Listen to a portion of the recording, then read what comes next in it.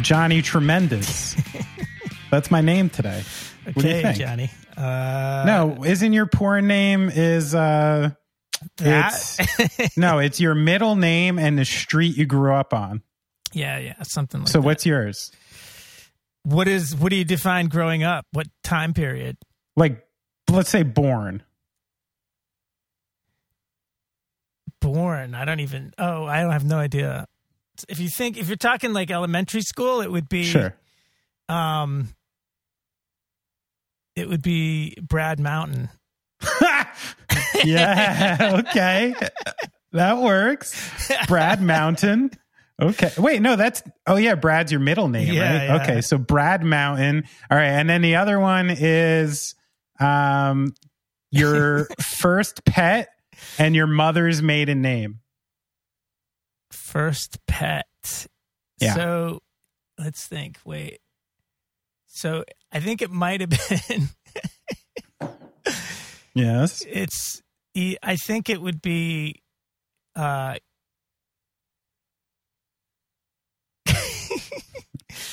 a minute. So we had a couple dogs when I was a kid, and I don't remember which came first. What's really young. I mean, for the sake of us doing a podcast, which one had the funnier name? I think it was Gunther. Yes. McCallum. Wait, Gunther what? McCallum. Oh, that's not that much fun. All right. Gunther had some promise because then, I mean, we started this interview. Did we talk shit about Germans in the intro? We talked shit about Germans at the beginning, and then we praised Germantown towards the end, which I thought was very ironic. Yeah.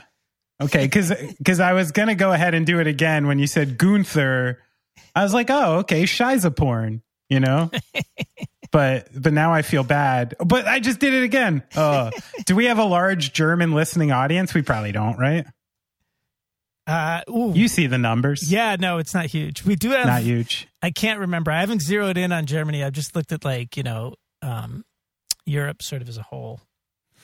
It's funny, though. I mean, it's like... It's one of those things you talk to anybody no, I know. It's recurring. Who hasn't visited. Yeah, I mean, every single person in a touring band just tells the same exact story. There's nothing wrong with the people, okay? I've been there so many times, I've figured it out. There's nothing wrong with the people. The big difference is Americans are always fucking around. Right. We are never serious, even when we're serious. And sarcasm does not exist in Germany. It just doesn't exist. So every time you start to fuck around, they think you're being serious.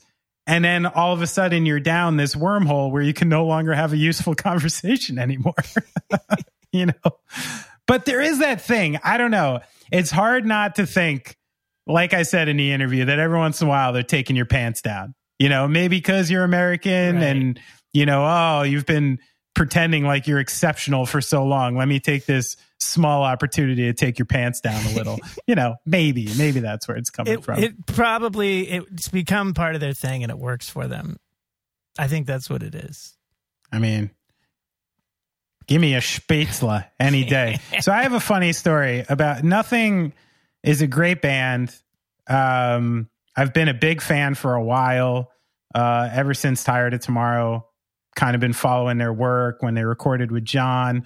But the funny thing that happened that really tied Nothing into my everyday narrative is that the phone, I've had the same phone for, you know, I don't know, 8 years or something. I don't like changing these things. And the first song that pops up anytime I plug in my phone in the car, anytime I start a party shuffle, is the song ACD, which is track 4 on Tired of Tomorrow. It's called Obsessive Compulsive Disorder. And the song's badass, you know, but basically it goes, you know, right at the beginning, there's a big riff and a groove. And my son obviously has heard this fucking thing about 5,000 times because I plug it in, it starts, and then I put on whatever music I'm going to listen to. And maybe about a month ago, he just started asking me to let it play through. Right. And I'm like, okay, you know, cool. Like, I'd rather listen to fucking this than sparkled stories on the way to school today. Like, cool, let's get down with some Nothing. And then it turns from like just wanting that song to like, Daddy, play the record. Let me see the front. Then asking me questions, then demanding I play the album on the way to school and stuff like that. And now my 5-year-old son is like a shoegazer fan. Like, he is an actual Nothing fan who's sitting in the car, eyes looking out the window, jamming the shoegazer, which is like, I don't know if I could be more proud of anything, you know, like it could be way worse. Yeah. So Nothing, that's why, we have a little bit of a guest spot today from a family member coming in, because Nothing has started to play a very important role in my family. Funny, huh? That's hilarious. And it's also, it's hilarious the way that happens, because the same thing happens to me. It's like whatever's in your like iTunes alphabetically is what it is. Because it's right. It's oh, is that why? It's because it's ACD? Do you know what mine is? Which I didn't even know was in my fucking iTunes library, but it's the same. It comes on every time, and it took me forever to figure out that that's what was happening. It's like, I think it's Ella Fitzgerald, a tisket, a tasket. Oh shit! Really? Which like, I have no. It must have been from my wife's collection, because she's got a lot of wacky shit, and like, I ripped all of our like. Back in the day, ripped all our stuff together and uploaded it to iTunes. And that's the first song to come on when I plug into like a car with my phone. Okay, that's not bad. A tasket. How many? Let me ask you this. It used to drive me so crazy because I didn't know where it was coming from. I'm like, why every time we get into a rental car is this fucking song on? It's always here. Yeah, I used to get annoyed. I'd be like, oh my God, this fucking song again. But now we're about to listen to a Nothing interview. Luckily, my wife's the first song that comes up on hers is an Exploding Hearts song.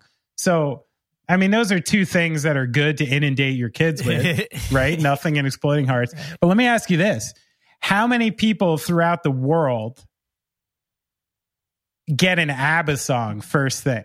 Well, it's the title though. It would be ABC. It would be like Jackson 5 or something. You know what I mean? So what song starts with AA? Is there a song about Aaron Burr? I'm Googling it right now. Someone wrote a song about Aaron Burr. Well, there's got to be one from Hamilton, dude, right? There's got to be a Hamilton song. Yeah. Here it is. It's called Aaron Burr, Sir. That's it. So how many of you out there get that song? Comes up on your phone. It's got to be, I think you have to have an iTunes library, though, because that's where it's pulling from. Oh, sorry. I was going to play Aaron Burr, Sir, but here we go. Hang on. This is... So how many people out there in the listening audience... This is the first song. Oh my God, they really rap? You've never seen Hamilton. You've never heard the Hamilton song. He actually raps, huh? Oh my God. You're so lucky that you've completely, I shouldn't say it's not like Frozen, but yeah, my kids have been into it for so long. They can rap the whole fucking record. My kids. Yeah. It's insane. Yeah. My nieces, there's 3 of my nieces, and they sat in a park and literally ripped an entire Hamilton song, going like verse to verse, like they were the fucking Beastie Boys or something. They were like trading off verses. Yeah. I'm like, oh my goodness. Yeah, I've witnessed it, dude, for the past fucking 3 or 4 years. Well, I guess it's time I saw Hamilton, huh? No. It's okay. It's okay. I saw the version that they showed on TV where they just filmed the play. Yeah. It's impressive. It's an impressive feat, but it's whatever. It is what it is. Yeah, I don't know how many ways I could say that, I just don't care. Don't care that much. Do you know how many kids have learned about history from it, though? It really, for that, it's a huge success, and I applaud it immensely for that. Yeah, that is pretty cool. Because it really has taught a lot of kids stuff that there's no way they would fucking absorb otherwise. Good point. Brad, I'm going to do something we never do. You ready for it? Fart into the mic? No, I do that every time. I'm going to talk about our Patreon before the episode starts. Because I finally remembered. Because I'm such a bad promoter. We're both not the best whores in the world, but we did start putting some cool stuff on there. That Chris Shiflett episode from last week, there was a good extra like 10, 15 minutes of fun chat that we threw up there. Yep. So if by the end of this episode, you're not super annoyed by us and you thought it was good at all, do something to help us if you want. How's that for a pitch? That's great. It's a great pitch, dude. Okay. What's the link? Say the link. Patreon.com/going off track. Right. Me and you are the worst. We should just be asking for like checks by mail. If you like the way we sound, please put anything you can in the mail to P.O. Box 7782. And then we'll mention your name on the program. Okay? Check or money order preferred. We're the worst. We got to youthen up. How are we going to get more contemporary? Should we get like a 19-year-old like co-host? Oh God. Just to No. Just so we don't, so we're not boomers. Maybe we could get a 19-year-old producer to take care of all the tech stuff, so that I don't have to keep up with it. There you go. Because every time you try to do something, you need to like Google instructions, right? Sometimes, yeah. Half the time. Let's listen to this great interview. Yeah. It's going off track. There's this misconception that all like skinny people are healthy. And a lot of my friends who are the biggest rippers there are the people who are super skinny. And I'm just like, listen, you're not healthy. All you have inside of there is just like one gerbil and a wheel just kicking around, like looking for some cheese, You're not doing well on the inside. The skinny guys are always getting away with it. It seems like of course. They never get bellies from drinking for like years in a row or anything. But then at like 45, they get the super obvious beer one, the one that just sits right in front. The pregnant belly? Skinny fat. Yeah. Skinny fat. How's your body doing these days? It's bordering, what I'm trying to think of it like a muscular dystrophy almost from like not moving around at all. Yeah, a little bit of atrophy. Yeah, atrophy is actually what I guess I was looking for. Yeah. I the other day I was really jammed up, like trying to get these interviews done for Europe, and they were all in text, so it was just like a whole day's work. Yeah. And I looked at my phone at the end, and it said I'd taken 9 steps throughout the day.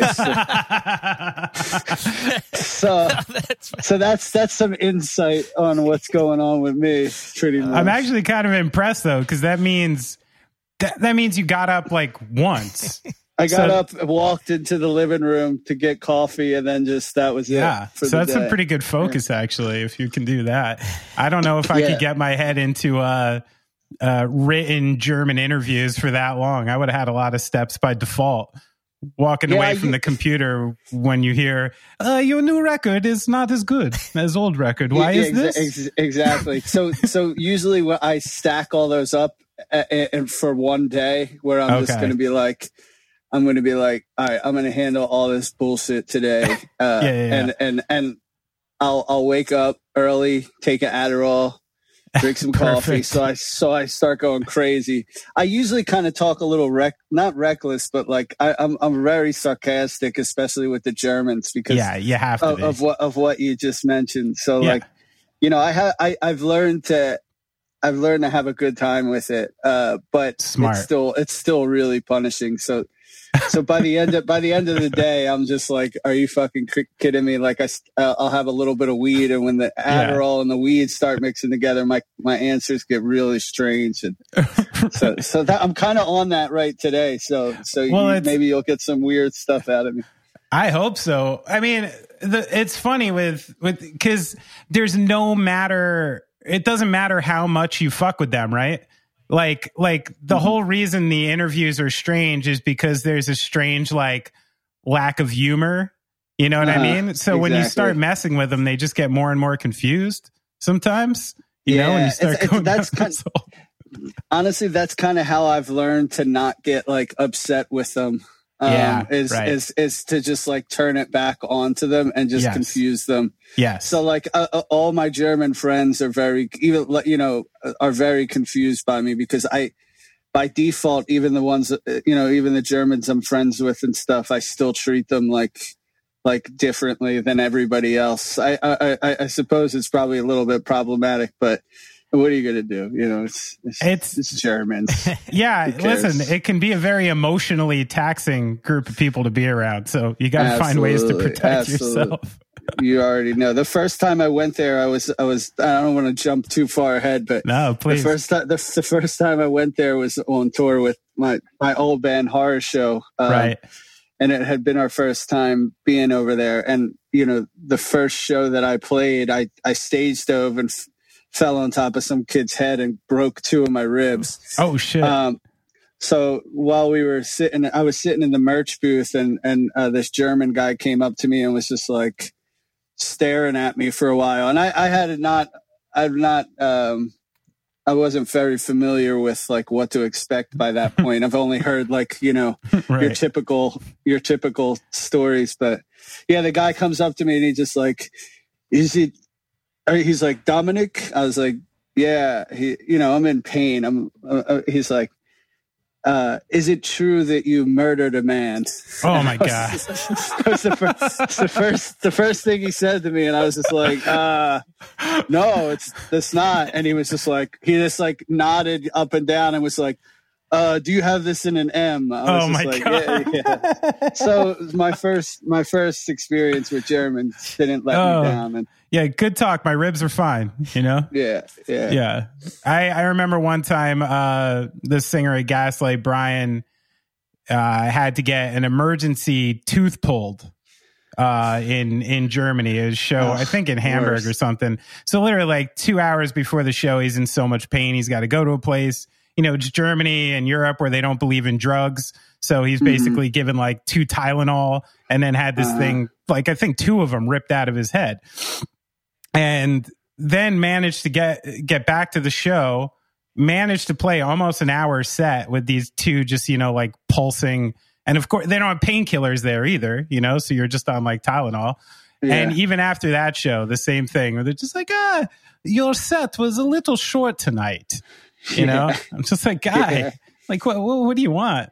I mean, no, there's no borders with them. It's just like, well, you know, you get the typical, the record is great, but the live set, not so much. They always got to take your pants down a little. Yeah, like it can never just be like a full, like you're doing great. Yeah, I mean, that's why I come in hot on them. I'll be like, what do you got to say? What was wrong with the show tonight? What's going on? And they're just like, they also don't know how to handle that. So like, they're just like, you put them in the like overdrive. It's pretty cool. Yeah. It's so strange because as an American, you take what they're saying as confrontational, right? But they're actually like the least confrontational people when you actually like get into it. It's really strange. I remember another quick German story. This is why I call it going off track, buddy.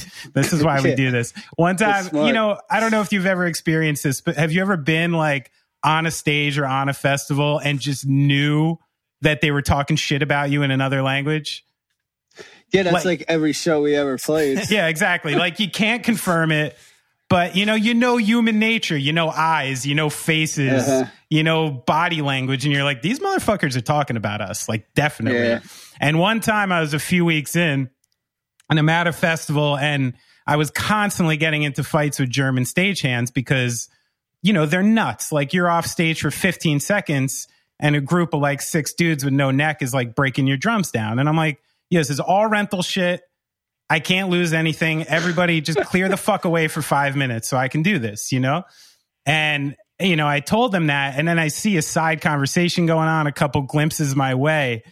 And in my limited like English German accent, I was just like, shut the fuck up. I know what you're talking about. You can't talk about us on stage. This is bullshit, but totally bluffing. I had no idea what they were saying. And it completely confirmed all of my biases because they're like, oh, no, we were not saying this. We were saying this. I'm like, got you, motherfucker. I had no idea what you were saying, but I knew it. I knew it. Fuckers. Those Listen, motherfuckers, man. You gotta go deep with them. So yeah, man. So where are you right now? You're in East Village, or?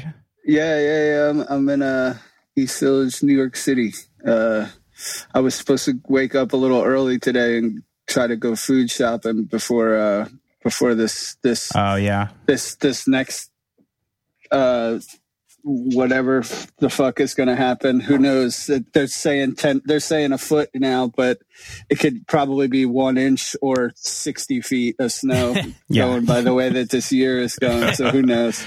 But I didn't make it to the grocery store either way. So, I'm just here, sitting in this little tiny apartment. How you guys are in Jersey, huh? Brad's right by you. Yeah, dude, I'm right downtown. I'm in Lower East Side. Oh shit, I'm on 10th and C. Hi, I'm at Grand Street. Nice, we're neighbors. Yeah, I get up there all the time, dude. My kids take guitar lessons from that guy on the corner of like 6th or 7th. You know that little shop there? Oh yeah, that sounds great. Yeah. That guy's cool. So yeah, he follows us on Instagram actually. Oh really? Nice. Yeah. Dude, he's got this little storefront. It's tiny, but he's like, it's just music geek. He's got a whole little studio in there. He gives guitar lessons, like with the front door open, I love it. onto the street. That rules. Oh, yeah, that rules. I love the neighborhood, man. And it's really nice right now because it's like has this like post-apocalyptic feel over here. My little section is like I'm actually, I guess, like Alphabet City is like, cause I'm on right off D, so like my area is still just like it's the one saving grace about like being a Philly dude that moves to New York and like always hating everything New York. Right. Yeah. Coming here like and living in this neighborhood, I fell in love with it like right away. Like I grew up in like Kensington, and my neighborhood was mostly like poor Irish, Puerto Rican, and Black. So like this area is like, I feel like it's probably like the closest you can get to that. I mean, at least on the island. In Manhattan, sure. Yeah, Manhattan. So it's cool. Like I just feel like I don't feel too weird about being here a lot. I do a lot, but it's comfortable. You can't help it. It's built into you. So what was the impetus for you? Like, how did you get to the city? I know, like, for someone who's not from our area, the jump you made is quite the, not only a physical move, it's almost like a philosophical move because of how much we talk shit about each other growing up. So, like what brought you to the city? Why did you feel like you had to get out of Philly? Well, I mean, honestly, like I talk like the New York hatred thing. Like even like when I find myself in like these heated sports things, right? Which is like kind of dependent like on the year, to be honest. Okay. I'm in and out of following a lot of stuff, but I've never really been like agitated by New York teams, more just like New York fans. And I think it was more not even really about the sports. It was just I liked confrontation, to be honest. But that thought never crossed my mind moving to New York. It was more about just like leaving Philadelphia, which is something that I always knew was going to be something that I would do. And every time I had done it previously, it had been a complete failure. So New York always made sense to me, just because like it's you can throw a rock to Philly, and when I get burnt out on New York, I head down to Philly, and when I'm back burnt on Philly, which happens really fast nowadays, I'm right back up here. So it's pretty good. I came here originally because my girlfriend is she's a stylist up here, and she needs to be on the scene. So gotcha. Basically, I followed her 6 years ago, and I'm really here for no reason at all. Just to basically just like hyper spend my money faster than I'm built for, pretty much.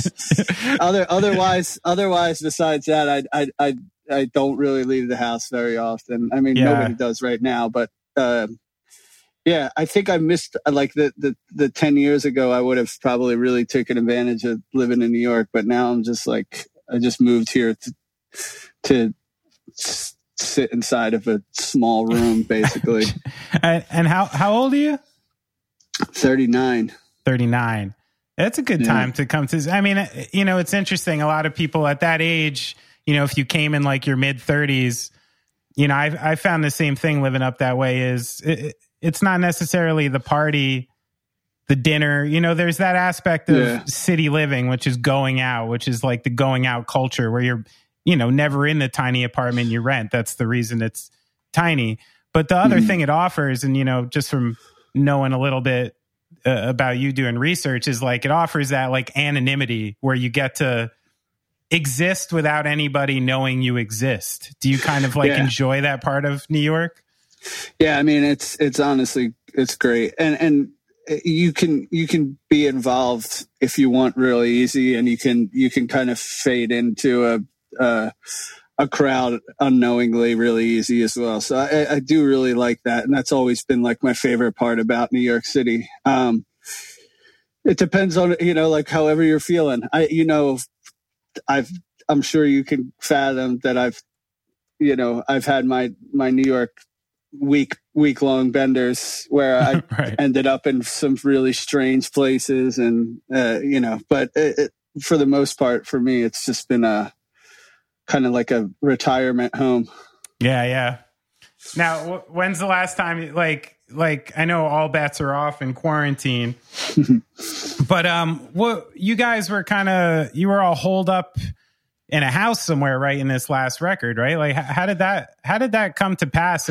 And were you actually like stuck there when the shit hit the fan, like the Rudy Gobert night? Yeah, man. Shit was kind of crazy the way this happened. 2018, the end of 2018, I actually was was New Year's Eve of 2018 headed into 19. And I was in this apartment, in the same seat that I'm in right now. Nice. Just staring at this, staring out the window, kind of listening. What floor are you on? Just to paint us a picture here. Fourth floor. And perfect. Directly out my window is, like a 25-story housing building. So I basically just and it's balconies. So I just there's this Dominican dude that lives across from me that's like covered in tattoos, and he's just like always sitting outside smoking weed.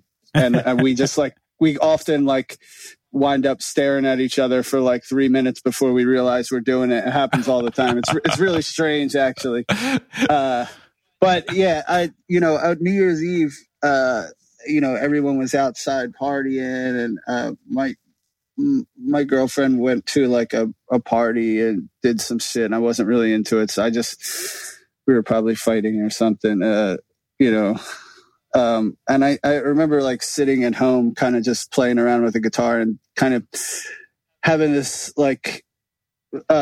this stress session with myself, like kind of, deciding whether I wanted to kind of keep this going or, we're leaning into 10 years this year. So for me, like after that last record, Dance on the Blacktop, like I really enjoyed that record. We worked with John Agnello, and that was like a personal goal to work with John. And, but I just didn't really see like what I wanted to see out of it. And it just kind of, we lost a couple members and put some new people back to fill in the spaces, which is really typical for us to do since the beginning. But there was a lot of indecision on what I wanted to do, and I just kind of was weighing my options, knowing that I was going to be leaning into like a lot more responsibility on writing again, like kind of reminiscent to like the early days of this project. Right. I had these like goals that I wanted to get done with this record, which was really much just kind of, dealing with this certain time in my life that like made me start this thing in the beginning. And I hadn't really got any of that completed. So, I've always worked best when I've had my back against the wall, and I felt like my back was pressed against the wall. There was a lot of self-doubt and all this stuff. So sure. I think that kind of just sent me into a different mind state, like, I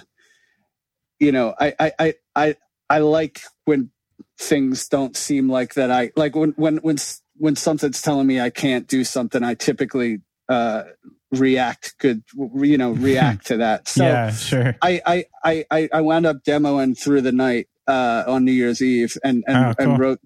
started demoing to like 6 a.m. And I continued to just demo here for that whole next year until we booked time with Will. Wow. So yeah, when we did book the time with Will, it was supposed to be April.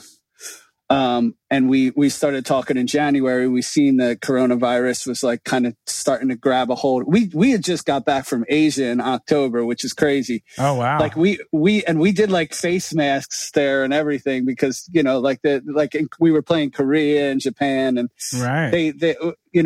we were pretty ahead with the face masks. We didn't even really realize it, but, yeah, crazy. Yeah. We booked the time with Will, for April. January rolls around. We start seeing that there's problems on the horizon. We keep an eye on the situation. We wind up pulling the dates to the beginning of March, and we make a decision like, if we get into the studio and this shit hits the fan, which it looks like it's gonna, we're just going to have to lock in for 5 weeks. And, I see. And we all made like the pact, like whatever happens, this is it, So yeah, once you open the door, that's it. Doors open, you walk through, you're in. And you guys are familiar with Conshohocken at all? Not sure. No. It's out like by like King of Prussia Mall outside of Philly. Yeah. It's a ghost town. It's a ghost town regularly, essentially. Right. So we get there and, we knew what we were getting into. And, we got in, I think, like March 6th, which was, 2 weeks before it like popped off here, Right, sure. Is there an actual studio there, or you guys rented a house? Or? No. It's a Will Yip's Studio 4. Okay. Gotcha. Okay. Yeah, so it's like I worked out at Airbnb with this person for a house right next door to the studio, and we stayed there for 5 weeks and kind of watched the world unravel and stuff. Yeah, pretty stressful point. Like you remember during that time, like there was like rumors that they were gonna. Everybody's getting those fake texts like saying that they were going to shut down the bridges and tunnels. Yes. Yeah, but like it all seemed like logically possible. Sure. Yeah, why not? And it was so stressful trying to be in the studio and like work on this record, but also like, am I gonna have to like do some fucking escape from New York type shit to get like my people out of there, like my dog, and like what's going on? So it was kind of a mess, but. Was there any no idea what we were going to get into? Were you like, were you able to full on mentally just be like, all right, this is a fucked up situation, I'm all in on this record? Or were you being like pulled by the outside? Were you feeling guilty about not being home or being around your people? Yeah, it was a whole lot of that. That's kind of what I is insinuating. It's just like, stressed about the record because, like what I mentioned, just like these hurdles being put in front of us with this and having everything on my shoulders again, was tough. But then at the same time, I'm I have to, it's not even that I can just like black out like the stuff that's going on outside the studio because I'm attached to it. My people are there. I'm worried about my people. I'm wondering if I'm making the right decision being there. There was a whole lot of that. So yeah, the whole studio time was just like, it was just stressful as fuck. And I just drank a lot the whole time I was there. Gotcha. Yeah. That was kind of that's always kind of the answer by the end of it. Hey, listen, I was like a maybe once or twice a week Scotch drinker prior to this quarantine, and that greatly went up. Like there's just it was like all bets are off. Cause like you were saying in March, anything was possible. How the fuck were we supposed to know how this was going to pan out? And that type of anxiety is just, it's crippling. Man. So it's crazy though. I mean, you talked about how you sort of work best when your back's against the wall. Now, obviously this time it was something the world did that put your back up against the wall, and you didn't have much to do with it this time. But to go back a little, you were talking about how, Dancing the Blacktop was, a record you were very proud of, and you got to work with someone you wanted to work with, and it was well received and all that stuff. But you still felt by the end of that cycle and by that New Year's that like unfulfilled, where where do you think that came from? I feel like I always have had that in me. So it's hard for me to tell whether I'm expecting too much out of myself, or if there's just the expectations are even conceivable in the first part. So for me, I knew that there was a plan. Like, I started this project in 2010, like out of like pure desperation, like I was at my end. And I was looking to grab onto anything. I know that sounds very dramatic, but it's quite like a fact of that where I was. Sure. I was in a really bad place, and I came up with this idea in my head. It was a pretty naive idea at the time, that I was going to I needed to like address this 1 decade of my life. This, that 99 to like 2009, 10, that 10 years of my life was, I moved through that period, nonchalantly, like there wasn't things that I needed to address. And I moved through it like the way that I was taught to grow up, to deal with problems. It's just like by avoiding them and moving on, and that wasn't the answer. And it kind of came to a boiling point. You're old Italian, Irish Philly, right? Yeah. That's what you do. You drink and you stuff it down. Yeah. Yeah. I came home from prison and, came home to a handful of dead people and, really, my life had been like, blown to smithereens, essentially.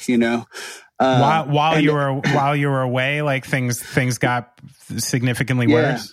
Wow. Yeah, I mean, like my situation myself was obviously not ideal, but like what was going on at home was just like, it was like Shakespearean, like just uncles and some of my closest friends, just like, being involved in like some really terrible accidents and stuff like that. It was, not being able to see funerals and all that stuff is really hard to swallow, stuff you can't ever forgive yourself for. It's intense. Yeah. So, and I came home and, it was like, there's no time for you anymore.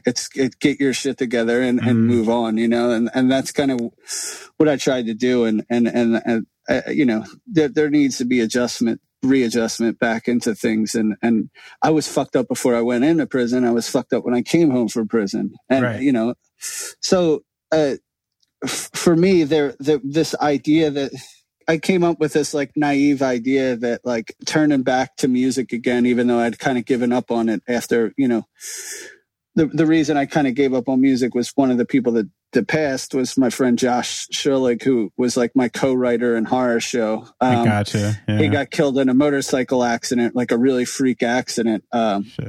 And that kind of just like, we had all these plans when I came home to like kind of try to start doing what I was doing with nothing with him. Fuck. Yeah. So that kind of just threw us something in the gear there and it just stopped me from doing it. And next thing I know, when I was home, I was just like within like 6 months, I couldn't get a job. So I was selling coke and I was hanging out at the bars and like, I was just like back to like the shit that I was doing before, which was like, I was surviving, but it was it but was just like, you know where that it was a lines ticking up. time bomb. Yeah, you know where that it was a ticking timer. Yeah. I was on parole. The parole rate in Philly Right. is like, it's 95%. It's like Jesus. 1 out of every 20 completes. So yeah, wow. Wow, really? It's that fucking low? That's crazy. yeah, it's oh nuts. my God. Wow. So I had this idea, that I needed to turn back to music, and I needed to write a record, and I needed to get this all off my chest. And that was going to be like the way that I fixed myself. And, I thought maybe I got to it with Guilty of Everything, but I never really felt that completion, like you said. And, right. I felt unfulfilled. And, as we moved past Guilty of Everything into Tired of Tomorrow and Dance on the Blacktop, I kind of relied on other people in the band to kind of like help me get through, the songwriting and stuff, because gotcha. this was a new world for me, Sure. Yeah. and working with Brandon for a couple years and Kyle and stuff, like they had really interesting stuff to bring into the like dynamic of what I wanted to do with Nothing. Right. And I obviously changed the direction in a lot of senses, and it became more of a band and not like the Domenic Palermo thing, right, right. And I think I started to realize when I was demoing The Great Dismal that like that I was back to where I needed to be with this thing. And I love everything we've done in the past. It's been like super sincere and meaningful, and it's gotten me, obviously, like has done things that I can't explain for my well-being and stuff. Sure. But I needed to get back, and I needed this kind of pressure. And I started to realize that what I was doing was exactly what I was supposed to be doing. And it kind of made sense in the grand scheme on a 10-year scale that this is how long it was going to take in the beginning, right. I thought it was Guilty of Everything that was going to be the record, but I really feel like I feel that fulfillment now with this record. Like I did as soon as we heard Rough at Will's. Like I knew that I finally kind of got done what I needed to do. That's awesome. Now, like it's interesting, from your point of view, it's you said you were out of prison and you needed, and going down a bad path, and you grabbed onto something. But from my perspective, you built something, which shows like a lot of self-awareness to know that you were having problems and the problems were going to get worse, and needed to create something as an outlet for those problems. So I think you could give yourself some credit there too. You didn't just like jump into a band that was already moving and got lucky and were in the right place at the right time. You felt the need, you had a void, and you filled it with the thing you needed to. And maybe that's why your music is good and authentic, is because it actually comes from that place. You can give yourself a little credit, Yeah, I mean, I'm not used to really patting myself on the back too much, I'm sure. Especially, but like I did realize, I started to realize, and as I had this really excellent group of like support around me, like not only this Doyle and Kyle and Aaron, all super talented people, and they helped shape this record. Will and Nick helped shape this record, but like the support group was just like, them telling me, reminded me that what I was doing was really important, and stuff like that, and hearing people say that, and because I'm my worst enemy, I always have been. So like I tell my things to get myself to stop what I'm doing, and just having them around, really, if they weren't there, then none of this would have happened. I would not have had that extra push, because I quit on myself several times during this, and and it was really just my own self and the self-doubts getting to me. But the one thing that the grasping thing, the one thing that prison did teach me is that I didn't want to be there anymore. Sure. And I didn't want to go back. Even though I fucked around for a little while, I think like the out of the desperation that I say, it was like, yo, you're like on your way back there. So like, it's no longer like, if you keep this up, like you're already there. Just like you need to make a move right now. What was your relationship? What was your relationship with music when you weren't in jail? It's strange, man. There's a lot of different levels to it, I guess. You know, I've always been a fan of hip hop, and yeah, me too. You know, I grew up. You know, my early years was always like, you know, listening to Nirvana and Oasis, but also listening to like Eazy-E and fucking like all this West Coast rap, like you know, like. You know, but I've always been a fan. So it was cool to be able to like enjoy listening to Hot 97 for the first time, because my prison was in Trenton. So like we picked up Hot 97 there, and you know, I never really knew what good radio was until Hot 97. And that's a straight up diss to Philly. Oh, dude, I'll take it. Our radio sucks. Our radio sucks in Philly. I just recently moved to your radio, and I'm not stoked about it. No, I miss Hot 97 and Funkmaster Flex. Yeah, man, it was cool hearing that at nighttime. And I had 3 tapes. And one I got.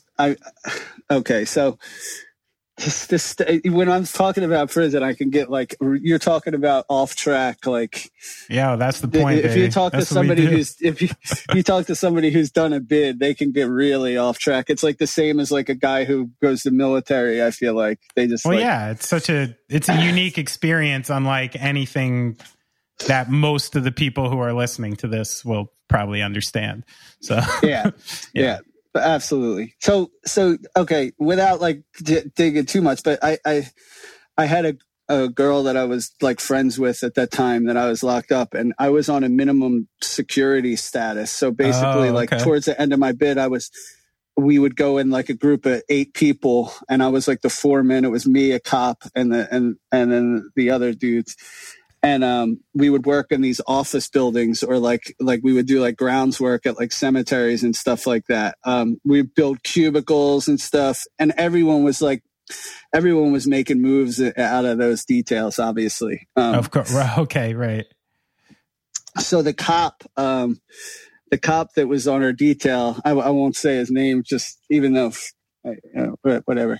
This is the right time to let people know what cops are up to. Yeah, well, yeah, you know, it sucks because like he was a dirty cop, but he was also like the coolest one that I could find. Sure. You know, yeah. But I sent him down to Philly one night to hang out at the bars that I was connected to, and I told my people at home, like, yo, if this dude ever comes in, like, take care of this fool. Sort him out. And yeah. So this dude went down there, and he had like they took care of him. He had a night. He had a good night. Like he you know, he met some girls. Like he had like a really good night, and he came that's back. Pretty gangster, man. That's pretty gangster. Yeah, it was cool. It was like, I felt like the man when he came back. He was just like, dude, what the fuck? Like, you guys, your friends are all. So anyway, from that point on, it was like I could do whatever I wanted when I was out on these details, which I mean, I kind of was, that's what I was planning on, but you know, like little things, like I wasn't bringing back drugs or anything like that. I brought back some weed a couple times and some like Black and Milds and cigarettes during like a drought. But this girl would basically drop these packages off for me, and I'd grab them and I would just stick them in my pants. And then when we got back to the unit, the cop wouldn't strip search me. A lot of the times he would tell me, like, he would have like some McDonald's left over or something like that. He would just be like, just stick it in your pants and like, just don't get caught with it. Right. So like I would go back onto the unit with like fucking 3 big ass Big Macs and like Black and Mild cigarettes and weed just in your pants. And I was killing it in there. Like everyone loved me. They were like, they're like, you're the wildest white dude we ever met. You know what I mean? So I was like kind of like a mini legend in there for a second. It was pretty funny. But yeah, one of the tapes that they gave me, she brought me in a new order tape. Oh, there you go. So it's like a New Order best of tape. So I had that, and I had the Locks, We Are the Streets, and I had a DMX tape. So those are the 3 tapes that I had in prison. But besides that, it was radio for pretty much. Mostly radio. So you really didn't, for those couple years, you didn't really know what was going on, like punk hardcore scene so much. Nah, and honestly, I was over it, to be honest. Like most of my friends that were like wrapped up in like the scene, like in the hardcore scene, were like, they took a turn when I left. Like people started doing gang shit, and I was never really about the gang stuff. Like in a hardcore scene, we were always kind of like, it was a rough scene, it was a violent scene and stuff where we came from. Philly at the time, was that like what, like Ninth Circle, FSU, like that kind of shit? Yeah, all that shit started going off. They tried to beat me up once. Yeah. They tried to beat a lot of people up. And that was the thing that I didn't like about that. Like the reason I got into that music was I was always an outcast. I was always the guy getting bullied and stuff like that. And so when they did that, like I was not on board, and a lot of our relationships like really fell apart from that point on, and like they separated. So a lot of those guys, you know, it's weird. Like I get connected to them just like out of it, but you know, by the time I had went to prison, that was like the end of it, you know, for me. Yeah. And I never looked back. I actually wound up having problems with a lot of those guys myself later on because of just because of that, me not wanting to be a part of them. You know, they tried that, you know, it all worked itself out. Sure. That's pretty wild, man. There's something that seemed to be like a recurring pattern when I was, you know, looking into your story, and there seems to be sort of like a kind of like outsider's fascination with like your past and your story, almost like the people asking you like feel guilty about their own experience or their own credibility and kind of seem to like spin it back on you. Do you pick up on that? It kind of seems like a weird, lonesome spot to be in, especially when dealing with like music press and stuff. Yeah, I mean, thank you for saying that, because I mean that's absolutely is the case. I feel like we're and it's my fault at the end of the day. Like I put myself into these positions, so I have to. That's the one thing that really sucks about this, is at the end of the day, I always have to look back on myself that I'm the reason that I put myself in these positions. Sure, but I mean, you think like this is 20 years ago at this point, you know, and like. I don't mind talking about this stuff because it was so important about the part of everything that my life embodies. You know what I mean? I don't mind that. The things that get irritating sometimes is like how lazy people are with such a thing. And a lot of that has to do with just like me and who I am, and then what my situation is, you know, and. We don't get we've never been treated fairly by press or anything like that. And I've been vocally like pretty arrogant back to them. So like that doesn't really solve anything a lot of the time, but you know, like that's just me, you know, like I have to hear like really lazy comparisons. And like my life is that easy and not that complicated, you know, Our first Pitchfork review, the jackass made us a comparison to like shoegaze Beanie Siegel. It was just like, what? And this is the type of like cringy stuff that I've had to deal with my whole life because people don't understand. Like, and that was like simply because of your experience. Yeah, I mean, I think so. Like that's to me is like the most ignorant shit ever. It's like, that's fucking whack. My hardship shit didn't start with like, and my introduction to that world didn't start with prison. I had been in CFCF like 3 or 4 times at this point. Like my whole life, like leading up to that point was built for me to end up in that situation. You know what I mean? Like it's not you know, it's not as easy put as the way that it is, but you know, I mean, it's just the way that the world works. Like not everyone has time to digest everything. So for the most part, I just try my best to like not let things get to me and to understand that you know, not everyone has the time for that. And people are stupid. Yeah. Like, that's the main thing. People are stupid. Like, and that's just the way it is, you know? Yeah. I mean, I think, yeah, I'd say more so than stupid. It's like, they're naive, right? Like, you know, someone sees that blip on someone's life and they're like, oh, 2 years there. That's kind of cool, you know, because they don't actually know like what's going on to someone's life when it's happening. But it's something that seemed pretty obvious when I was looking into this.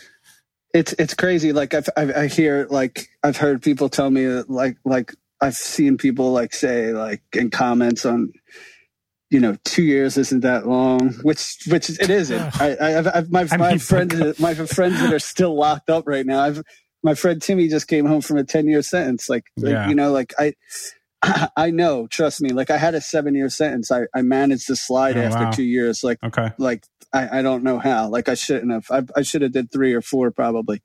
And then I have like, you know, dealing with press, like going through this band through the years, like people like call me a bro and stuff, you know, like, which is to me is so fucked up because like I have an accent and I talk the way I talk and I've done what I've done. So like the easiest way for like, you know, these like publications is like to call us like bros. Like that kind of shit like always irritated me. It's like these people are the same people that like sit there and talk about fighting for like criminal justice reform, but like would easily write me off and like exactly, you know, the same, you know, it's all the same people. Like it's who I am. It doesn't fit what they want completely. So they don't know how to explain it, and it turns into, you know, whatever they can do to figure it out, I guess. But totally.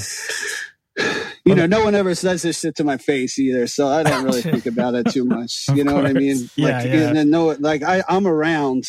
You know what I mean? Yeah, like I'm right here. Yeah, yeah. That's actually kind of goes perfectly into another question I had. Like, based on your experience, say you're your boss for a day. What is one thing, the most important thing you would change about the criminal justice system? I mean, the mandatory minimum stuff is just like absurd. Right. I know Larry Krasner's doing a lot in Philly right now to try to help that. But the system is just so fucked up in Philly altogether. I mean, the conditions in these places, and I can't even. This is. You know, 20 years ago again, the conditions were fucked up then. And I can't imagine. I hear stories about how bad it's been during COVID. But I mean, if I could change one thing, it would for sure be, it would have something to do with the mandatory minimum or the way that probation and the probation system works in Philadelphia, because it's the most obvious revolving door like situation. Yeah, and it's insanity that it's still like that, and that no one could do anything about it, because like once you catch a charge, it's next to impossible to get out, man. The probation officers are corrupt. Everyone's corrupt around it. The judges are corrupt. It's Philly might be one of the most corrupt places ever, as far as that stuff goes. I have some friends that have like worked in the system, and we've had these really long, like, you know, when I tried to get involved with that a little bit, like I made some really weird, crazy connections that I never thought I'd be involved with, and hearing it out of like people's mouths who are actually educated on it, it's like, man, it's really sad, and it's really scary that like, you know, that especially, you know, like black kids in Philly are just like, it's like cattle, the way that they're scooped up and put into the system, man. It's just unfair, and it's so fucked up. And it still just goes on like nothing. So in your estimation, like the things you saw are do you think it happened as a matter of, you know, time and confusion, or do you think this was like very intentionally setup. Once you get someone on paper, you kind of keep them in. Well, yeah, I mean, a lot of these charges are, were sketchy in the first place, like how these people got arrested, what they got charged for, cops pulling people over without reason and little bit of weed for the mandatory minimum stuff. Like, it's like the perfect setup. Right. It's like, okay, you're not going to get any time. We're not going to put you in jail, but we're going to give you 3 years probation, and you're never going to be able to get off of it. Right. You know what I mean? Like, you're going to get dirty urines. You're going to, even if you miss if you miss an appointment, right, they tack time onto it. So right. like, I have some youngins that are like kids that I've like, grew up with that are got that like are good kids, like union dudes and stuff like that. Like, and they got like a weed charge when they were 19, right, and they're like 28 years old right now, and they're still on probation. Ugh. And they still have a probation officer, and they never got another charge. They just got more time added on to their probation. And it's like, it's crazy. It's like, how are you on probation? It's like, it's like, fucking got caught with weed again, or like I missed a appointment, so they tack on. It's crazy, man. It's insane. I feel like if the rest of the country really had an understanding on what was going on, there would be like an immediate change, because it's just like, it's absurd. I'm not so sure about that, because I mean, from what I can understand about it, that system is kind of serving a very functional purpose for probably at least half this country, and I don't know if they really want it to change all that much. I mean, you're right there too. It gets pretty deep for sure. I mean, even when you talk about the working stuff, I just recently was doing some research into, just because I fucking don't sleep at night and go on wormholes and stuff, and seeing that it was over, I forget the exact number, but at least half and more of the economy that came into the state of Alabama in the year 1900 was work done by the prison population. And when you see this, like, I mean, you could make the argument that slavery never really stopped if you include what happened with the prison system and where it stands now. I mean, you could make that case, because you can go from A to D without skipping any steps, and it's kind of right there, Yeah. But, Well, I've worked the highways. Like exactly. I've been out there on the turnpike in Jersey, like in all orange, like picking up trash, looking for like half drank bottles of fucking booze, like like I've been there. So like, I think we got paid 19 cents a day. And that's cool that they even pay you, because like you work every day, you have to, and then you a couple weeks go by and you got enough to buy like a rack of soups or something, a rack of ramen, or so people need that in there. Like I had it good, I had a good supporting cast for the most part while I was in there, and man, like it's a rough life for sure. So basically, moral of the story: try not to go there. Yeah. Do your best not to go there. All right, let's have some fun now, okay? So I did this for fun because I knew we'd be talking about Philly a lot. So I got 5 fun facts about Philadelphia for you, okay? All right. You ready? Sounds good. Okay. So did you know 1 in 6 doctors in America are trained in Philadelphia? Yeah, I didn't know the exact number, but I know that that's a thing. I think that's one of the main reasons why the Philadelphia real estate market is like the only one that's like functioning and actually doing well, thriving in this during this time. Interesting. The one thing from Philly that has happened is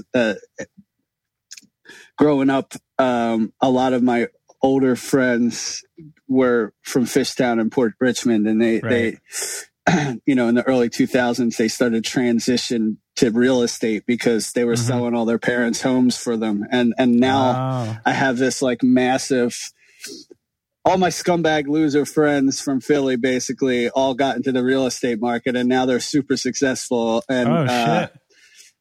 you know, and I get updates pretty much, and I still don't own anything. So, jokes on me, but, yeah, that makes sense. And I think a big reason is because of the medicine. It's like the medicine mecca, basically. Yeah, it's something like that.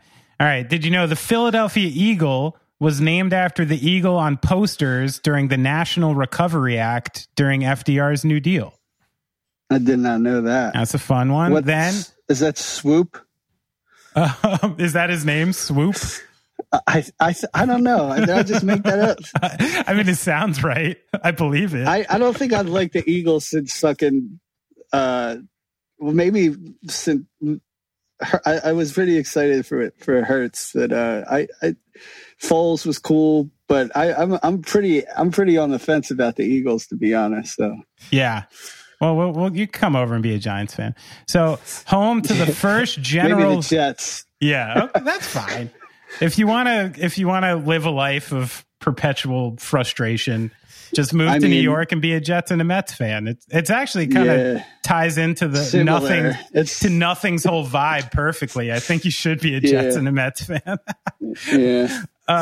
So it was home to the first general use computer built in 1946, weighing 27 pounds. Wow. It was home to the first newspaper, the Philadelphia Packet and Daily Advisor, in 1784. And this is one I think you'll like. It hosted the first organized protest against slavery. It was called the Germantown Quaker Petition Against Slavery, and it was the first organized protest against slavery in all of America. So there you go. I never knew that. So you got one good thing about Philly. Germantown, man. Germantown has just always been cool. I always loved Germantown. It's still hip, right? Yeah, I mean, Aaron grew up. Our bassist Aaron, he spent his early days in Germantown before he moved out to the suburbs. But yeah, Germantown has just always had such a fucking cool vibe to me. Like everyone I've ever known from Germantown has been just like a ice cold snake, man. Like just a gangster always. I don't know what it is about Germantown. I always loved my Germantown people though. That's awesome. The ones that are from there. The real deal. Ones. Yeah, the real deal. Yeah, I don't know what's there now. I can't vouch for what's going on anywhere in Philly anymore. Okay. So you said quickly that you're from Kensington, and well, kind of. I grew up in like Wissinoming, Frankfurt area first. Okay. And then when my old man left, my mom had to pick up extra work, so I moved down to Front in Indiana from like I guess like 8 to 12. I lived down there. Okay. So I'm a blue line baby, man. Like I've been up and down like the Frankfurt L tracks pretty much my whole life. Got you. From like Bridge and Pratt to like K&A. Blue line baby. I never heard that. That's great. Yeah. So my sister went to Drexel and dated a guy from Kensington, and I went out to eat with this guy once and watched him eat a bunch of Scrapple. Okay. Now, can you explain to the people not from Philadelphia what the fuck Scrapple is? And do you love it as well? I mean, honestly, it's gross. I mean, what is it like, even? It's just loose meat? I think it's just like leftover stuff, just pressed and then fried. Right. I think it's all pork.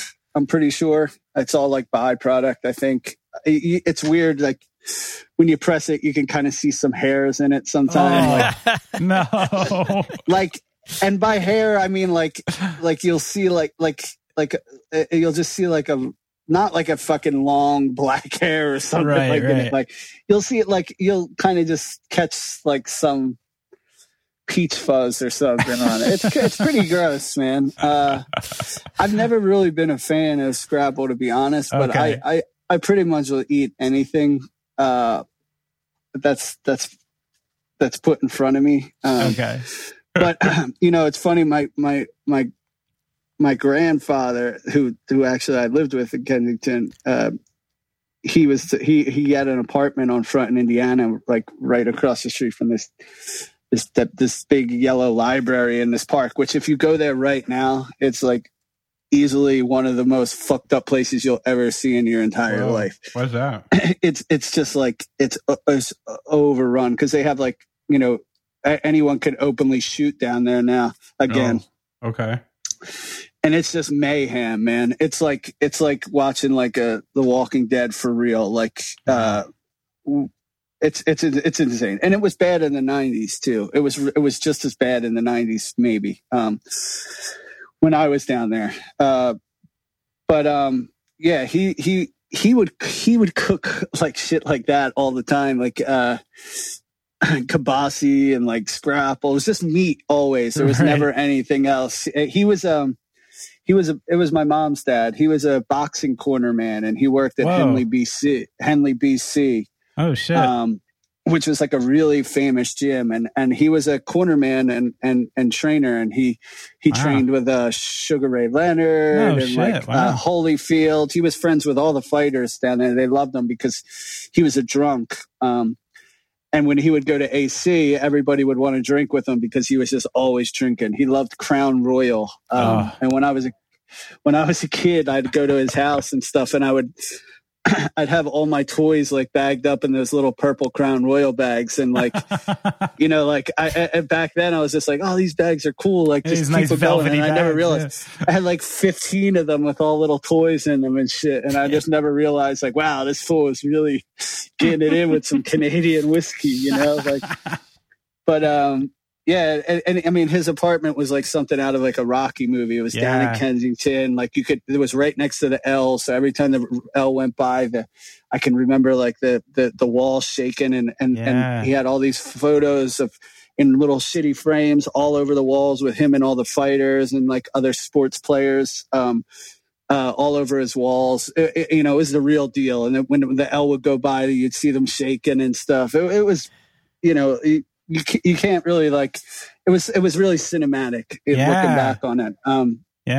But yeah, he was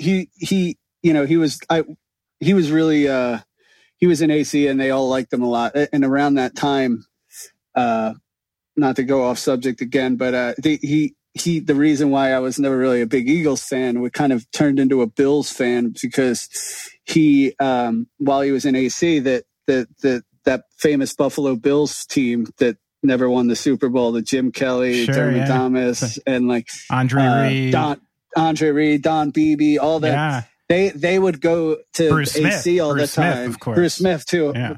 Like one of the nicest, kindest people ever. Okay. He was really, really friends with these guys because they loved partying with them, and he had pictures with them all the time. And they signed cards for me and stuff, and he brought them back. Wow. So I became a Bills fan kind of just by default from that. And now that I know that they were probably getting wrecked on fucking Crown Royal, just makes it even cooler, to be honest.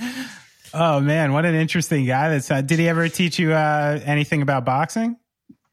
Yeah, I mean, we in the early days, like, I never got golden gloves or anything like that, but like we trained and threw some hands. And then later on in life, I kind of got into it on my own accord a little bit, but never really followed through with it. That's crazy. Did it trail off anywhere else in your family? Any other boxers? Yeah, I mean, his brother was a champion fighter from Philly. And if you see a picture of this guy, man, my mom just sent me a picture of him the other day. He's like, it's him and her dad, my grandpa, and they're standing next to each other. And my grandpa's like kind of tall, and this dude next to him is just like an ogre. And he's like 40 years old at that point. And it was like, I think he fought like 60, 70 fights or something. Wow. Okay. Just had I think he was a John Miller too. So good luck finding out anything about him. I should actually probably. Right. Wow. That's really wild, man. Okay, so I want to bust into a little segment we do on the show called Mystery Friends. Okay, so what happens now is I hit up one of your friends or somebody you know. They told me a story. So I'd like you to kind of tell me the story of what that experience was like, or if it was funny or not. Okay. And then try to tell me who told it. This mystery friend sometimes they miss the point a little bit. They always give me a good story, but they're really easy to figure out. Okay. So this one told you to ask Nikki. By the way, I haven't known what to call you because you're called Domenic, Nikki. I don't fucking know either, man. Online. I don't fucking know. Yeah. I was like, cool. I'm going to speak to Domenic Nikki Palermo today, which means I might get a cement foot bath after this, you know? Yeah. when you figure it out, let me know. They still, like, if they do use media uses my name, they'll spell it, like, if they use my full name Domenic, they spell it wrong. Yeah. I saw that. It's crazy. It doesn't matter. Who gives a shit? So anyway, you said ask Nikki to tell you a story leading up to the band showing up at the studio Dreamland. Apparently people were waiting for you outside. The van showed up and the door opened, and apparently you guys just came out in like a plume of smoke and drink or whatever. Like, do you remember pulling up to the studio and what the vibe was? Yeah, absolutely. That was a fucking nightmare, actually. Oh, really? Yeah, I was in a suit still, I think. I had a wedding the night before. What? Okay. I had a wedding the night before. It was like one of the guys I bartended with, too. So, like, it was an all bartending attended wedding. So, an open bar in the middle of, like, Northeast Philly, too. It's like a 5-hour drive to the studio.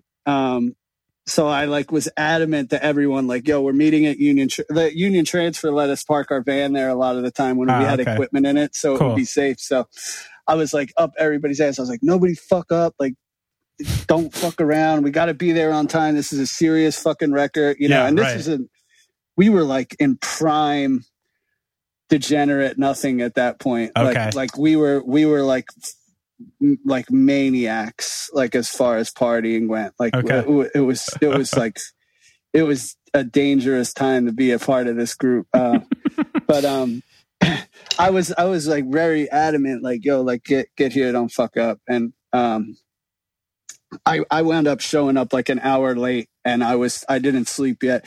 So someone started we were drinking whiskey, like, you know, we were drinking like rocks glasses with like Jameson and just like shooting them. And it was like one of those nights, there was a bunch of cocaine, and then somebody handed me acid, and then I ate mushrooms on top of the acid. But it was like insane. I was up all night. I rolled to the Union Transfer to meet the van, and I was just like, I was an hour late. I was like, everybody was waiting for me, and I was a dickhead that was telling everybody to be there on time.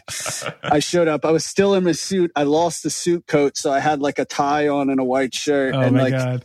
It was a mess. Getting to the van, I was like, yo, I need to go to sleep before we get to the studio. Yeah. So we get there. We're like 5 hours late for the studio, and we open the door, and John Agnello's standing there, like, greeting us. He thought we were dead because, like, I was the only one that had his cell phone, and I was passed out with it in my pocket. No. So, like, he didn't know if we were coming or not. And we just opened the van, and like, when we opened the van, like, we all just kind of like stumbled out of it, like, and it was a pretty intense situation for sure. That was day one of the studio. I think we went in there right away and just started tracking too. Like, wow. Yeah, there was a lot of booze drank at that session, especially. There was a liquor store down the road, and when I would walk into the liquor store like daily to like, we basically would get like 2 bottles of wine and then like a bottle of liquor a day. Uh-huh. And when I would get there, the guy would just be like on the internet at the liquor store, and he would just put a box up on the counter when I walked in, and then just go back to what he was doing. It was pretty crazy, honestly. What's the, like, all right, 2 bottles of wine and a bottle of booze. What, and then like, a whole lot of beer and, sure, and other and shit whatever else is happening. But what's like your schedule through the day that you can actually work? Are you taking it slow, or are you just going for it right off? We said 2:00 was our time that we could start like drinking. basically. We like set a rule. It's pretty early. Yeah, it's pretty early. It was pretty early. You know, I told someone else that before, and I was like really proud of it. I was like, no, we had like a time limit. Like we had to start it too. But we would literally be like sitting there, like, especially me and like Brandon, we would be like 1:58, like sitting there with like a can of Modelo and a shot of tequila. Yeah, like, right. All right, come on. It's wanting 2:00 to show up a little too bad. Yeah. I mean, we were waking up at like 10, you know, we'd have a breakfast together and then we'd work for 4 hours. It's, you know, it seemed like a long time to be working. Oh, it seemed like ages. Rules. We had some rules. What were the other rules to keep it together? That was really it. No drinking before 2. That was like the most important rule, because we should have put a cutoff at the back end of it too. Yeah, sure. It really got ugly a couple times for sure. Yeah, I heard another one about tequila night while you were cutting the piano version of Us, We, and Our, but I was told it got a little tumultuous and we should maybe not get into it tonight. Unless you want to tell that story. What happened with tequila night? I rolled into the liquor store and I seen that they had a display up for Los Migos, the George Clooney one. Oh, okay. Yeah, it sounds something right. like that. They had it. We actually rolled to the studio and it was like we went to the liquor store at like 6:00, so we had already been drinking. So that was a bad idea because we wound up buying like 5 bottles of shit, and like we bought all this weird shit like we were trying to drink something different like every other day or something, like, you know. So like we got some fucking Pernod the one day, and then we got like some weird Sicilian like aperitif and stuff, like weird shit, you know. But they had a display up with George Clooney and we all thought that was hilarious. And we bought like this Casamigos. That's what it is. Casamigos. It is Casamigos, yeah. Yeah. And we drank it, and for some reason it turned Brandon into like a complete psycho. Like he can't really drink. He was new to drinking, like 5 years of it, and but like, you know, I'm like a full-fledged alcoholic. Like I've been drinking in bars and working in the bars. Like I can drink like not a lot of people could drink like me. Right. But they you know, he like turned into like a really ugly bad person that night, and you know, we recorded that song live, just Nick playing piano and then Brandon in a isolated booth and me in an isolated booth, and then Agnello in the control room, and we were just talking to each other and just like kind of talking shit to each other in the middle of in between takes, and it got kind of real, right? It got real. Yeah. I you know, there's probably audio recorded of this somewhere, and I can't wait till Agnello pulls it out one day because it was pretty good. Like, I think, you know, Agnello said something about like me being the lead vocal, and for some reason it got Brandon really upset. And he was like, "Oh, the lead vocal," or something. I thought you pulled like a no doubt on you or something. Yeah, for sure. Like the rest of the band, but you know, it was hilarious, and he was just tripping. Like he didn't seem drunk. He felt he like seemed like he had taken drugs or something. Like, so the alcohol must have really did something to him. So that night I stopped talking to him, and we separated groups a little bit. And then that night, apparently he was outside, like, I don't know if it was Agnello or somebody else, like, seen him. He was like out in the side yard of this thing. He was out in the woods, and he was like talking to himself and like talking to a tree. Oh, wow. Outside. And it sounds like he got his hands on something a little more than the tequila, doesn't it? Yeah. Maybe. Who knows? It was kind of hard to get anything out there. Right. Wow. Who knows? Intense. All right. So I'm assuming you can guess which mystery friend told me this. I guess that was Agnello. Yeah, it was John Agnello. Yeah. That's great. He even said on Tequila Night, he's like, Nikki and Brendan really got into it. I had to step in and read them the riot act. He said, I said to Kyle in the control room, should I step in or see how far this goes? He told me I should stop it immediately. So, yeah, it sounds like it got pretty heavy because John's such a chill dude. Like imagining him like getting in the middle of a fight. I'm like, what? Oh yeah, he. I don't think he understood what he was getting into when he did this record with it. And by the end, I mean, I talked to John kind of frequently. You know, like sure. We really got close. But like, he was like, I had never seen a band drink like you guys. He's like, I've been around party bands, but like the way that we were drinking was just like, you know, like Leaving Las Vegas, Nicolas Cage style. Like it's dark, but it's kind of funny too at the same time. Right. Like it's not the thing you want to medal for per se. Yeah. But John Agnello's recorded a lot of fucking bands. If you guys took that crown, you know, it's kind of impressive. You know that was on my head a little bit too. Like we got to be first at something, right? Yeah, exactly. Yeah. You know, they recorded "Feel the Pain" there at Dinosaur Jr. and that like that pop in the top in the beginning was a Glenn. I think Glenn Livett like 20 year or something. Ooh. And it's just like that pop. You know, they recorded that at Dreamland, and he was talking about it like the first day. He was like, "Yeah, by the end of their session in 5 weeks, they had like 10 bottles of scotch on the wall, on the in front of the control mirror." I was like, yeah, you're gonna see a little bit more than that. Oh, you took that as a challenge, didn't you? Yeah, big time. It's like, dude, like we're.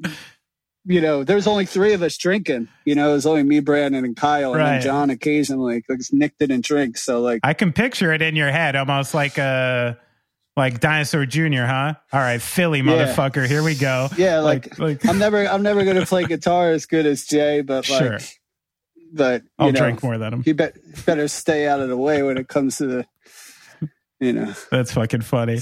Anyway, then we got out of that record, and then we somehow made it out of that. I don't know how. Yeah, you made it. It was a good fucking record too. You keep making it back. Hey, Brad, do you have that thing queued up for me? I do. Should I All right, yeah, it's time. So let's see if we can hear it. So this is the first time. This is absolutely the best podcast I've ever been a part of. Just to let you know. Oh, that's good. Thank you very much for your. Thank you.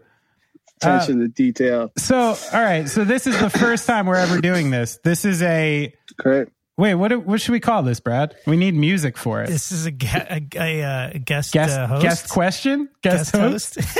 All right. So we have a guest question today. Lay it on, Brad. Okay. One more time, buddy. My name is Vicky. Why did nothing be a name it nothing? So that is a guest from, as you guessed it, my son, Zeke, who's a big Nothing fan.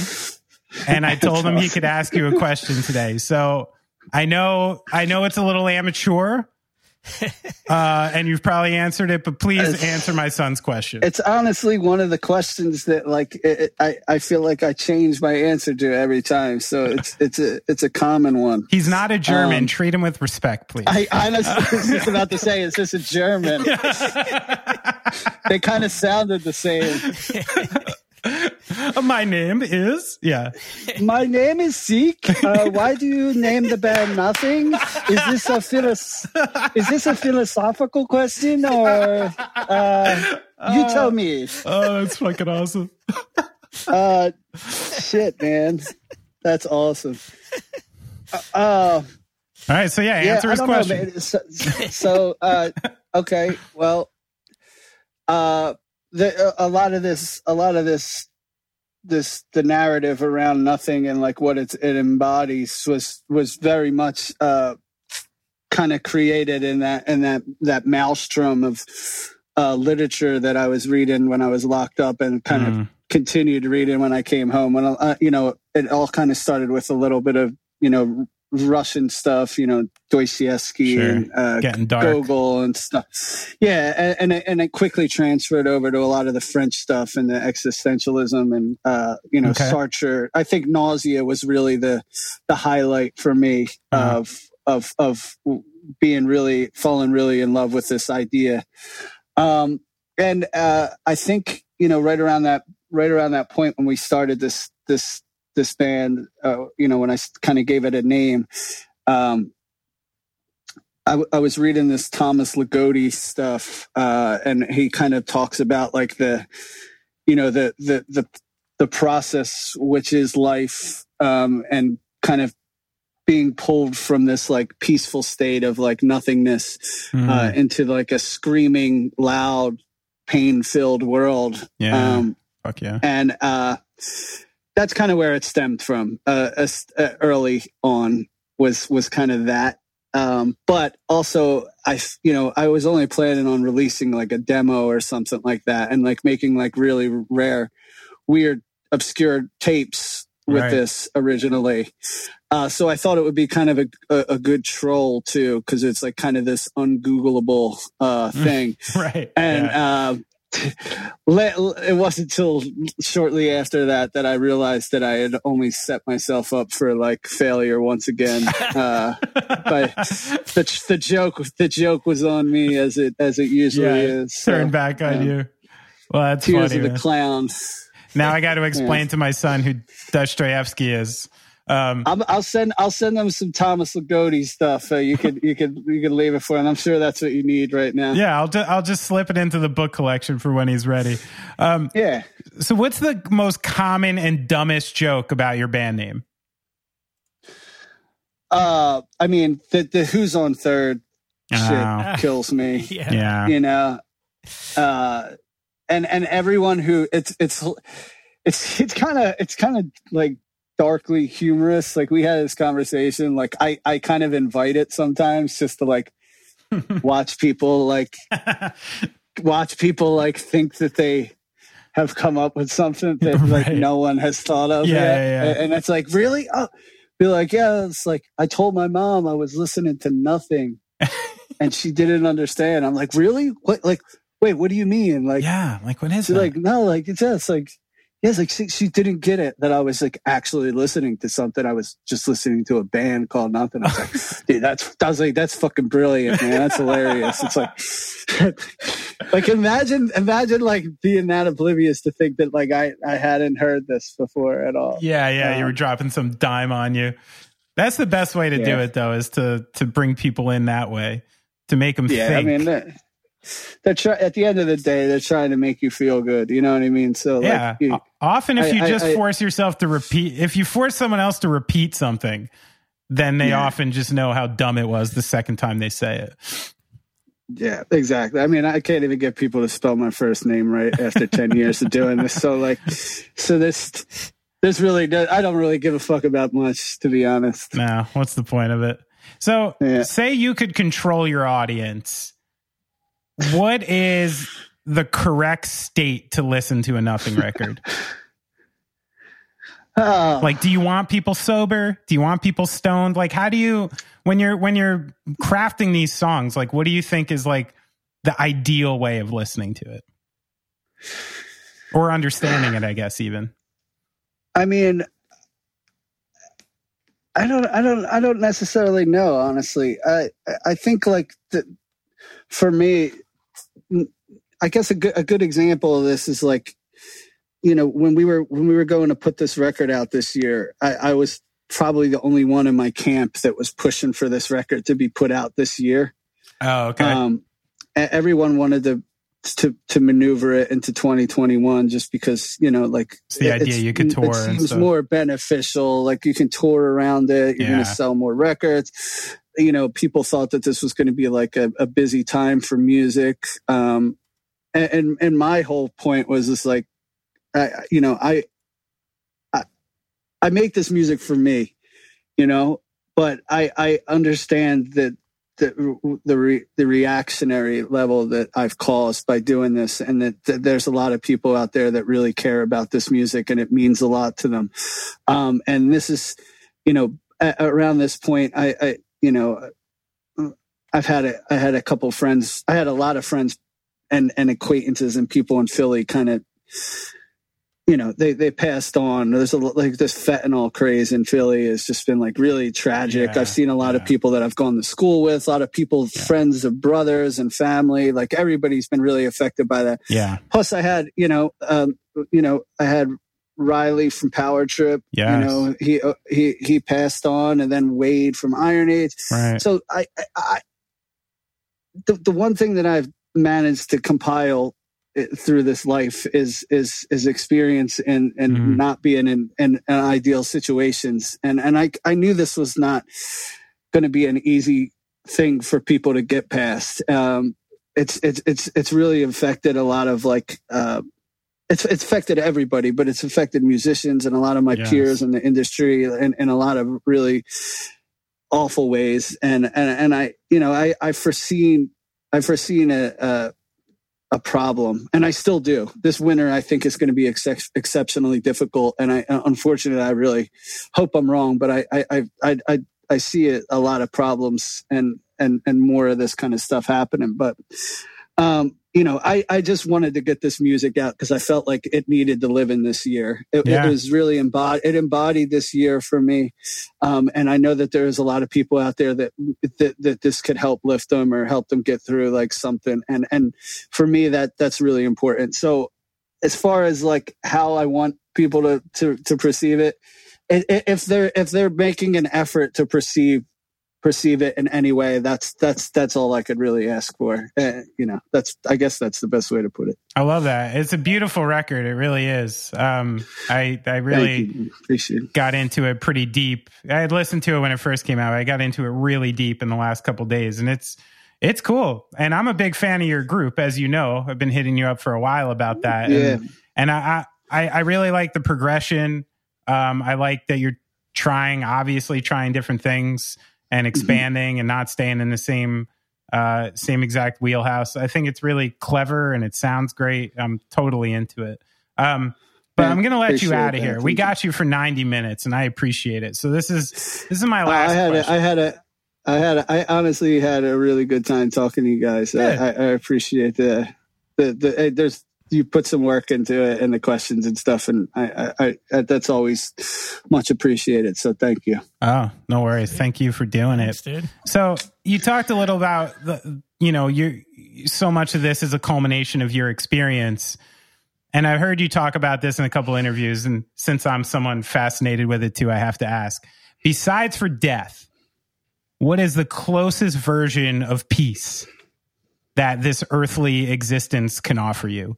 Like, what's your perfect day? Which makes you feel at peace? Besides for this idea that our existence ceases and then you'll find peace.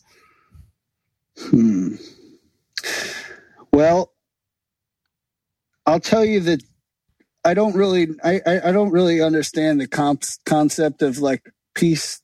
To be honest, I don't know if I've ever really felt it complete peace before. Sure. I know I have these instances where I feel invincible. And I think that's probably the closest that I could get to be feeling at peace. And I think that's like when I say invincible, I think that I achieve some sort of level at some point. A lot of the time it's after a bender where I only sleep for an hour and I wake up and I'm still a little drunk, or, I feel like a lot of those days start like that, where I just trudge on. But it's basically, it's those days where I'm most connected with what I think this existence is. And then I don't fear it and I don't resent it, and that I'm at one with it being as, truly as chaotic as it all is. And those kind of days is when I feel the most at peace, because I feel like I feel like that I'm walking through fire, and being unscathed. I guess it's kind of a weird place to be. A weird way to explain it, but like, being able to walk through that fire and have it not harm me. Yeah. And kind of like laughing as I'm doing it right. is when I feel most at peace, because to me, I don't think that there is a true peace. I think that's what peace is right. is being able to sit there and have everything affect you, but be able to control it all. So yeah. That's awesome. This sounds liberating. So just get on a bender and then sleep for an hour and wake up and start drinking again. Yeah. I don't know why I thought of that. That's a moment. I honestly just some of those kind of days, and I don't have a lot of them left in me, I don't think, unfortunately. But yeah, you feel like you could just do whatever you want at those kind of days, and it's a nice feeling. That's why awesome. Being on the road with us for 30 days straight is like. Meanwhile, I'm thinking on those levels, and like the other dudes in the band are probably like looking over at me, like as I'm trying to explain this, like, what the fuck is this dude talking about? I gotta get home. Well, I gotta be honest with you, man. I did the research to this interview, and sometimes I walk away going like, I think me and that guy would get along, and you're one of them because I bum people out all the time. I freak people out all the time because. We're talking for like 90 seconds and I'm already on death or I'm already on, something else. And they're like, Jesus, like, I just want to catch up about your family, So some people just, have an ability to see through the bullshit. And maybe it's, maybe it's who you are, or maybe it's the culmination of your difficult experience. But, some people just want to expose it to the bone and get down there. Some people don't, Yeah. So. Yeah. Thanks for being one of the searchers. I appreciate it. Oh, thank you for putting it that way. I really appreciate it. So no worries, man. Well, thanks again. Take care of little Zeke too, man. Yeah, that's it. Do him you got him playing drums already, huh? Yeah, he's rocking out a bit. Yeah, I think you're a mean dad. He's just going to be the drummer in every band. Listen, now, for sure. I already told him about publishing. He knows. I'm like, listen, kid, if you're going to play drums, you're still going to write the fucking songs. All right. Don't be like me. Yeah. Don't be like me. Yeah. Don't worry. He'll learn from the cautionary tales of his father. I'm not going to spin a yarn that's incomplete. Good shit.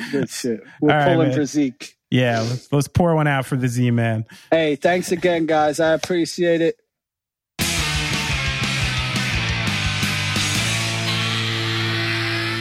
Yeah. Yeah, Brad Mountain. That's me. What's up, Brad Mountain? How's it going? It's disappointing. We went through so many things in this interview.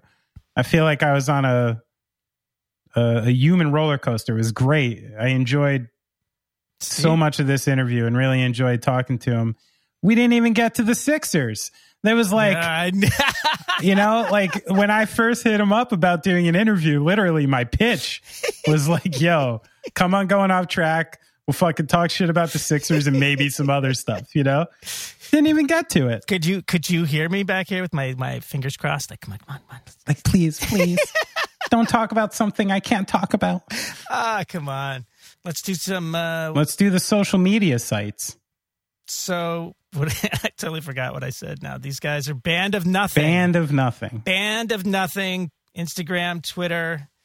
You know where we are. We've already propped our Patreon account. But you can also, if you're a little more frugal or like most of us these days in the midst of a pandemic and you still want to do something, just give us a great review on iTunes. Or you can give us a little tip on Venmo at Off Track. That's all we need, man. It's just to know you're out there listening to us. You know what I'd like to see, Brad? Do you know how that a couple weeks ago someone left the comment on iTunes that was essentially like, it was a little sexually explicit. Yeah. He was saying that he would turn down oral sex, any number of things to listen to an episode of Going Off Track. Right. At first I was like, why can't the two be simpatico here? Like, I don't know why sex and our podcast are mutually exclusive. Maybe should I lower the tone of my voice? It is a podcast. To make it a little sexier? Maybe I should. You and I'd say, we don't talk about it much on here, but we both have a past in our past. You know what I mean? Yeah. And I think both of us enjoy some sexually explicit content. Yeah. Honestly, it's fun. Yeah. So I'd like to see somebody trump that review that I saw on iTunes with an even more sexually explicit, and not like, oh, I just like, went down on my girlfriend. Like, I don't want to hear stuff like that. I want it to sound like a Teddy Pendergrass song. You know, tell me that you were listening to Going Off Track with some scented candles and some hot oils with like a fake bearskin rug, you know, maybe with a nice bolognese on the stove. And just, I want the whole mood to be set, sexual. I want people in silk. I want them in ascots, you know? You feel me on this? Yeah. Sure. Okay. So this is my quest to the audience. Please make me happy, you know? Make Benny happy. And if you can't do that, then just make him a Wikipedia page. It still hasn't happened. Right. It's crazy. I don't know how many times I got to ask for it. Let's wrap it up. Let's get out of here. Thanks again to Nikki. The new record is awesome. Everybody listen to Nothing. And thanks for listening to the program. Have a good week.